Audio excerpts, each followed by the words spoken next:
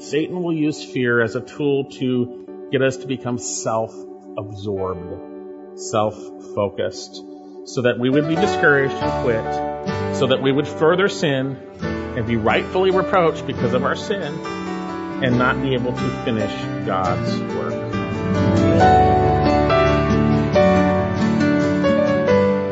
Welcome to this Thursday edition of Equipping the Saints. Equipping the Saints is a daily radio outreach from Equipping Bible Church in Greer, South Carolina, and our teacher is Greg Lundstedt, pastor of Equipping Bible Church in Greer, South Carolina. Well, Greg, today we continue our look at how to not be overcome by Satan's tactic of fear. Yes, we do, Dave. So let's get right to our study and turn to Nehemiah chapter 6, and we're looking at verses 1 through 14. Well, thanks, Greg. Now, today's message is one you'll want to share with a friend. Just tell them to visit etsradio.org. That's etsradio.org. They'll find today's broadcast as well as a host of other archived broadcasts waiting there for them. Our web address again is simply etsradio.org. Now, let's join Greg for today's message. Maybe they're saying, you won, Nehemiah, you got the job done, let's be buddies, let's just put it back behind us and work together, right? He wasn't a hopeful thinker based on falsehood. Sometimes we do that. We will ignore the truth and be hopeful in a false way. Now, we need to be hopeful in a way the Lord reveals in His Word. Now, Nehemiah, notice what happens here. He says in the end of verse 2, but they were planning to what? Harm me. You see, this would be a deserted location, as I mentioned, halfway between Samaria and Jerusalem. Maybe the enemies are saying, okay, Nehemiah, you won, blah, blah, blah. But no, that's not what they were saying. And Nehemiah understood that. You see here, they had tried a violent sneak attack before. They had tried other things. They were very much enemies.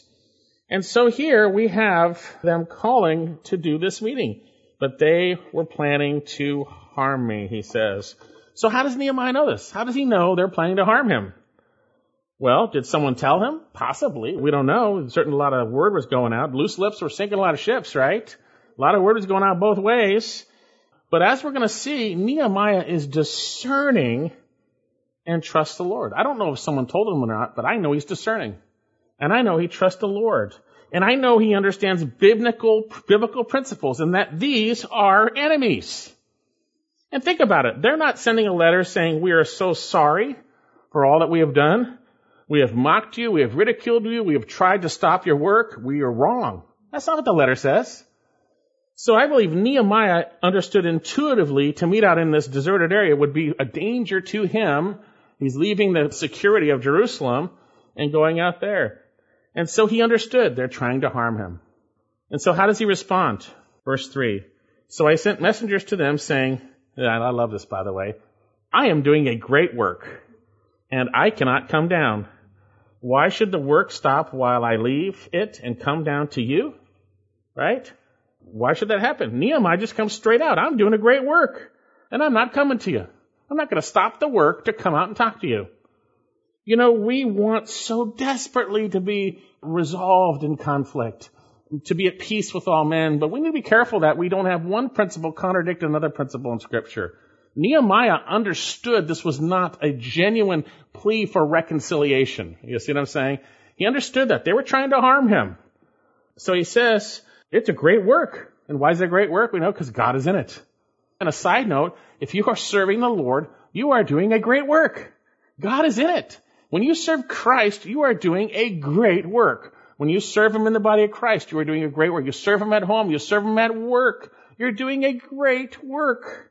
It's God's work, and God is in it. And so he says, hey, I'm not going to come. I'm doing a great work, and I cannot come down. Why should work stop while I leave it and come down to you? Pretty straightforward. He wasn't being dishonorable, disrespectful. He's being truthful. I'm not going to do it. Why should I come and stop the work to talk to you? Now, they could have written back, said, well, here's why. We really do want to apologize. We messed up, and hey, maybe meet somewhere else and let's really hear it, all right? But that's not what they do. Notice it says what they did. Verse 4, and they sent messages to me 4 times in this manner, and I answered them in the same way. Okay, he's not going to buy into it. He's not going to do it. He's not going to do it. So what can we learn from here? Well, first of all, Nehemiah was wise to discern that his enemies were enemies. You know, your enemies are enemies until something changes, and nothing had changed. They were enemies, okay? They were enemies of Nehemiah and of the Lord, and he understood that. Secondly, we need to stay at work. We need to keep working. Keep doing what we should be doing in Christ. Don't get sidetracked. Keep working. And brother and sister, as I mentioned before, also, when you are serving the Lord, it is a great work. You're serving the Lord. It's His work. It's a great work. And then lastly, I think we need to recognize how this initial 4 verses relates to the rest of the chapter. I think it relates to it pointing out that these guys aren't going to stop. They're going to keep going. They're going to keep attacking. It hasn't changed. So with that in mind, it was a deceitful attempt here now, and their tactics have changed a little bit, to harm the leader. Hey, take out the quarterback. Team doesn't do too well, right? Strike down the shepherd, right? The sheep are going to scatter, right? So pray for your leaders because they got a big bullseye on them. Satan is going after them. He goes after you too. He's going after them, right? And leaders, don't give the Lord's time to your enemies. I don't have time to do it. I'm doing God's work. So how can we not be overcome by fear? Well, we need to realize it's coming. The dangers are coming. There are people out there, they're enemies, and they got new, interesting ways to attack us. But nothing's new under the sun. It's all going to have the same thread within it, as we're going to say. So we got to realize it's coming, and we recognize that fear is what they're using here in this tactic. We're going to see it. It's fear. But fear, and I'm not talking about reverence, but fear is not from God. It is not from God. 66 times in the Old Testament, the Lord tells us directly or through His servants, do not fear, fear not, or do not be afraid. Okay? In the New Testament, an angel says 4 times, do not be afraid. Jesus says 18 times, do not be afraid, do not fear, or fear not, or do not fear. Peter says concerning those slandering, and do not fear their intimidation, and do not be troubled, 1 Peter 3:14. And what does Paul tell Timothy? For God has not given us a spirit of timidity, some translations say fear, but of power, love, and discipline. Fear is not from God, but God understands our frame, and He gives us a way to be protected, to be delivered, as David said, out of all my fears. To be delivered, okay? So then, we're going to see Nehemiah is victorious over this fear, and it's going to be an encouragement and a pattern for us as we look at how he does it. Victory over it. Now, folks, on a side note, we're also going to see Satan will use fear as a tool to get us to become self-absorbed, self-focused, so that we would be discouraged and quit, so that we would further sin and be rightfully reproached because of our sin, and not be able to finish God's work. But we need to be prepared. And we need to understand that our enemies are going to use this tactic. And they understand it and they're using it. They're using it to scare, to frighten. So then, how can we escape the temptation to succumb to fear? How can we have victory over it? Well, we need to know it's coming. We need to be prepared, not be foolish and realize, hey, everything's fine. I don't have an enemy. No one's attacking me. Well, you have an enemy. It's Satan. He's going to use people. So it's going to come if you're serving the Lord.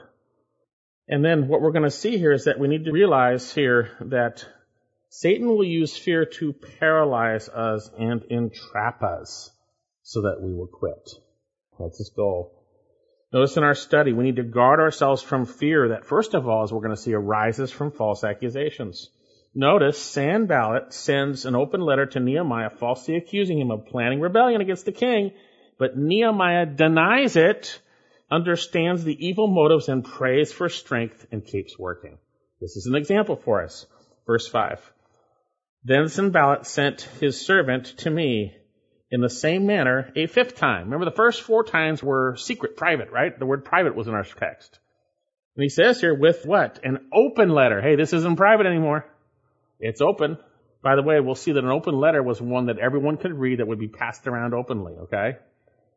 Open letter in his hand, and in it was written, it is reported among the nations, and Gashmu says, Gashmu must have been a big guy. Some think that's Gershom, but evidently Gashmu is a Benedict Arnold, turncoat, satanic man, who says this if it's really true.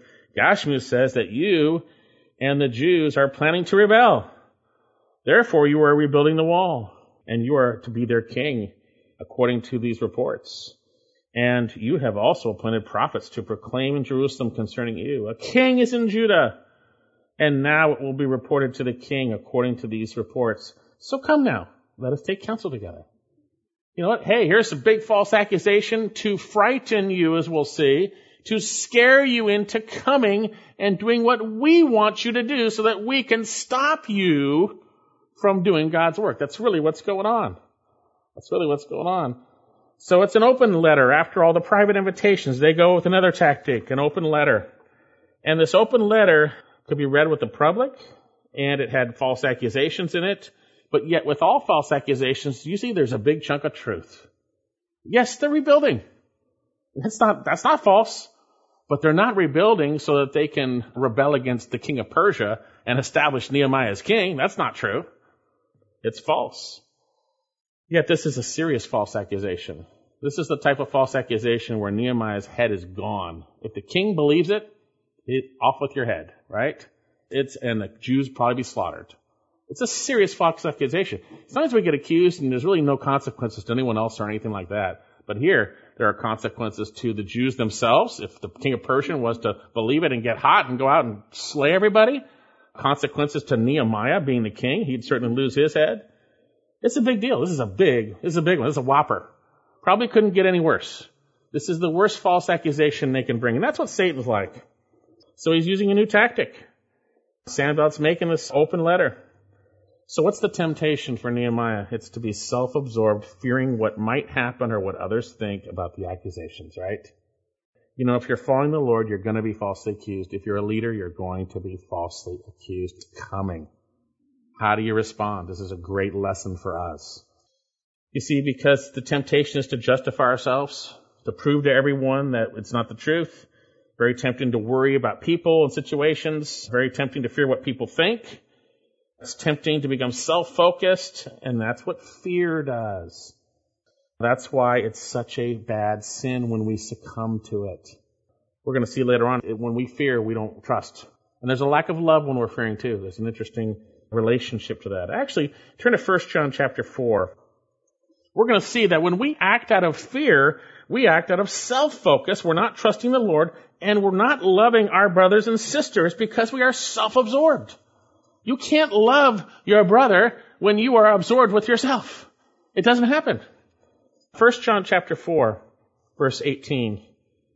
There is no fear in love, but perfect love casts out fear, because fear involves punishment, and the one who fears is not perfected in love. We love because he first loved us. Now, although the main principle here is we don't fear because we're not going to be punished because God loved us and took our punishment for us, there's another principle that lays forth on here in the context of 1 John, which is about loving your brothers, right? And obeying the Lord in that. That other principle is that we love because he first loved us. And there is no fear in love. You see, when I'm fearing, I'm not loving. Look a little farther down, just in 1 John chapter 5, verse 2. By this we know that we what? Love the children of God when we love God and observe his commandments. Hey, I'm loving God when I'm obeying him concerning his will, concerning you, right? If I'm disobeying him, I'm not loving you. I can tell you right now, I don't love you if I'm not obeying God. You don't love me if you're not obeying God. That's just the way it is. For this is the love of God, that we keep his commandments, and his commandments are not burdensome. Hey, if you're in faith, it's not a burden to do it. You trust the Lord. So then, we can't fear man and love God or his people at the same time. It's not going to work. We just can't fear things and love God. We need to trust the Lord. You see, because the fear of man brings what? A snare. And look at this contrast. This is in Proverbs, and I'll read it for you. Proverbs 29:25. The fear of man brings a snare. That literally means a hook, like dragging you away. But, in contrast, he who trusts the Lord will be established. You can fear man, or you can trust the Lord. You can fear man. When you are fearing man, you're not trusting the Lord. But we can get caught up in it, and we need to be set free. And we're going to see from Nehemiah who does not get caught up in it. Okay, so then, We don't want to become self-absorbed. That's just what Satan wants us to do, because when we're selfish, we don't obey God and we don't love one another. Fear is not from God. So what's the right response? Look at Nehemiah, back in our passage, chapter 6, verse 8. Then I sent a message to him saying, such things as you are saying have not been done, but you are inventing them in your own mind. Pretty straightforward. You made it up. I haven't done it, and you made it up. Now, he doesn't get off and explain and defend with this guy all the reasons why it's not true. He says it's not true. It's not true. You made it up. He doesn't get into a discourse with Sanballat and Tobiah about this. He shares the truth with them. We need to expose and confront the lie with the truth. That's the first principle we'll see. We'll see later on Nehemiah will do that with the word in the next illustration. We need to expose the lie with the truth. This is not true. And we need to understand what Satan's goal is in this attack and this attempt. Look at verse 9. He's going to explain. For all of them were trying to frighten us, thinking they will become discouraged with the work and it will not be done. Okay, now we know the motive. We got to do that. So we need to acknowledge the truth and expose the motive for what Satan is doing through these people, whatever it might be. They're trying to scare us. It's an attempt to get me to fear that I would be discouraged and that I wouldn't do the work, which is true. You get discouraged, you're not serving the Lord anymore. So then, Sanballat and Tobiah, the enemies were evil. They understood how evil worked. It's a tactic. They understand. And they understand how fear works. And they wanted them to become frightened, that they would become discouraged and would not do the work. Okay? That's what Satan wants to do with us. Nothing new under the sun. Get you to fear so that you don't do the good work in your marriage. Get you to fear you don't do the good work with your children. Get you to fear you don't do the good work at work. Get you to fear you don't do the good work at church. Get you to fear. But we need to identify the lie and then know what is going on under the scenes. We need to see this. We need to understand this. And then lastly, we need to call upon God. Notice what he does in contrast. But, end of verse 9. Now, O God, strengthen my hands. This is what they're doing, but right out of his mouth in the same sentence. No delay. He says here, but now, O God, strengthen my hands. They're trying to do this to me, but strengthen my hands. The implication is strengthen my hands to continue working. Strengthen my hands to keep going. Help me not to succumb to this. Help me to do the work. Strengthen me, God. We need to trust the Lord. The very opposite of what fear was to accomplish, Nehemiah is praying for. Strength to do the work, rather than self-focus and pulling away, right? Brothers and sisters, when you are falsely accused, confront the lie with the truth. Understand the goal of what your enemy Satan is doing, to frighten you, discourage you, to get you to quit. But instead of yielding, go to God for his strength and keep on working. Reprove the lies, understand the goal of the fear tactics, and seek God's strength. Keep working, asking for God's strength, rather than being sidetracked through your fear to defend or run away or whatever it might be. And believe me, there's great temptation to do so. Satan's goal is to make you ineffective for Christ as you wallow in your fear and self-focus, consumed with yourself. This is not how God wants us to live, okay? So many fear nots, do not fear, right? Commands, don't fear. When we are consumed with ourselves, we do not love God by obeying him. We do not love others because we're not obeying God. But when we see the Lord is more important than ourselves, in the situation, the false accusation, when we see people as more important, we get to work seeking his strength. There are some of you who need to get to work. You have been sidetracked by your own fears. And folks, they didn't just come upon you one day. You've been running them through your head over and over again. Rather than reproving the lies in your head, you've been running it through your head. You're running these evil thoughts through your head. You're ineffective. You're consumed and obsessed by your fears. It's time to confess your sin. Confess your sin and acknowledge that you've been ineffective for Christ, that you've been self-focused. Get into his truth. Confront your erroneous thinking. Get into his truth and do not fear, because God is with you. Let me share some passages. Turn to 1 Peter chapter 3. These believers, they were being threatened. They're being slandered. Nero was on the scene. Bad things were about to happen. Fiery ordeal come upon them for their testing. And the Lord has to tell them to think rightly, to get your head squared away. I'm paraphrasing. Notice what he says here, 1 Peter 3:13. And who is there to harm you if you prove zealous for what is good? In light of who God is, whose eye is attentive upon the righteous, his ear is attentive to their prayer, in light of that, who can harm you? Get your head straight, right? And then he says, but even if you should suffer for the sake of righteousness, you are blessed. And what does he say here? Do not fear their intimidation and do not be troubled. But what do you do instead?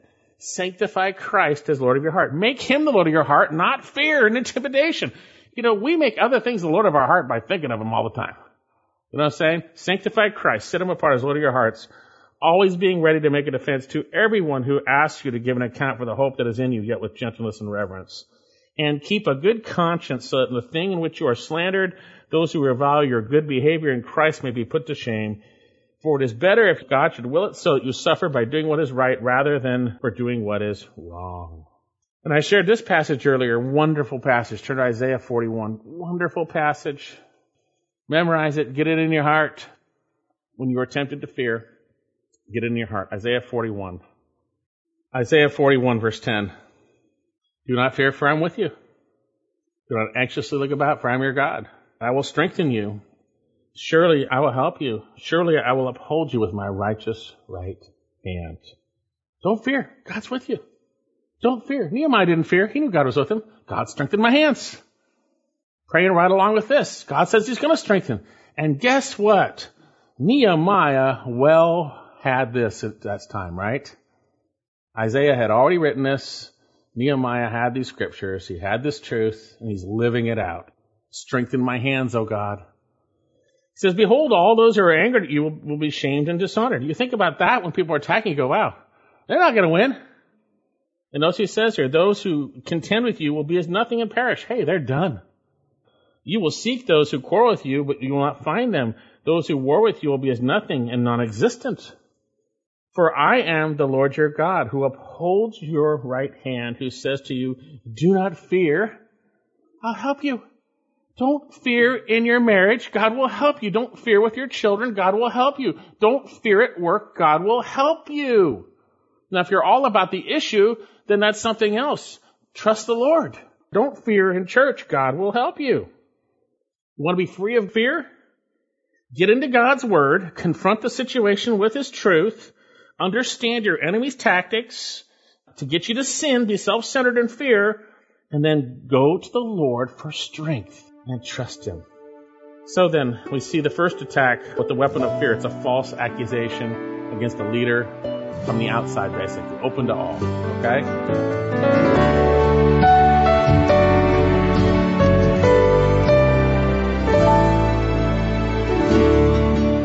If you've just joined us, you've been listening to Equipping the Saints with Greg Lundstedt. You can hear today's message again by visiting our website, etsradio.org. That's etsradio.org. CDs of today's message or other messages are available at our website as well. And as a part of the ministry of Equipping the Saints, all our audio resources are available at no cost to you, thanks to the Lord's provision through the faithful support of friends of this broadcast.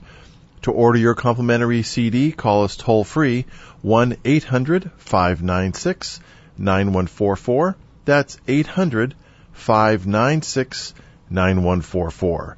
If you prefer to request your complimentary CD by email, our email address is contact@etsradio.org. Greg, would you summarize your exhortation at the end of the message? Yes, Dave, gladly. You see, brothers and sisters, when we are falsely accused, we need to confront the lie with the truth. We need to understand the goal of our enemy, Satan, is for us to be frightened and discouraged and to quit. All that through being self-focused. Well, keep on working. Keep on seeking the strength of God rather than being sidetracked through fear, trying to defend yourself or run away or whatever it might be. You see, Satan's goal is to make you ineffective for Christ as you wallow in fear and self-focus. But don't do that. go to the Lord God and allow Him to strengthen you and trust Him and keep on working in the work that He's called you to do. As we close today's broadcast, it's our prayer that the Word of God has done its work in your life and that you've been challenged and encouraged to follow Christ more closely.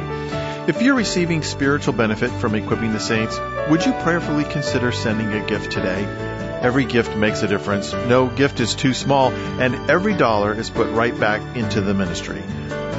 To send a gift to Equipping the Saints, call us toll-free at 1-800-596-9144. That's 800-596-9144. If you prefer to donate online, our web address is etsradio.org. That's etsradio.org. Well, we hope you'll make plans to join us again next time, right here, for another edition of Equipping the Saints.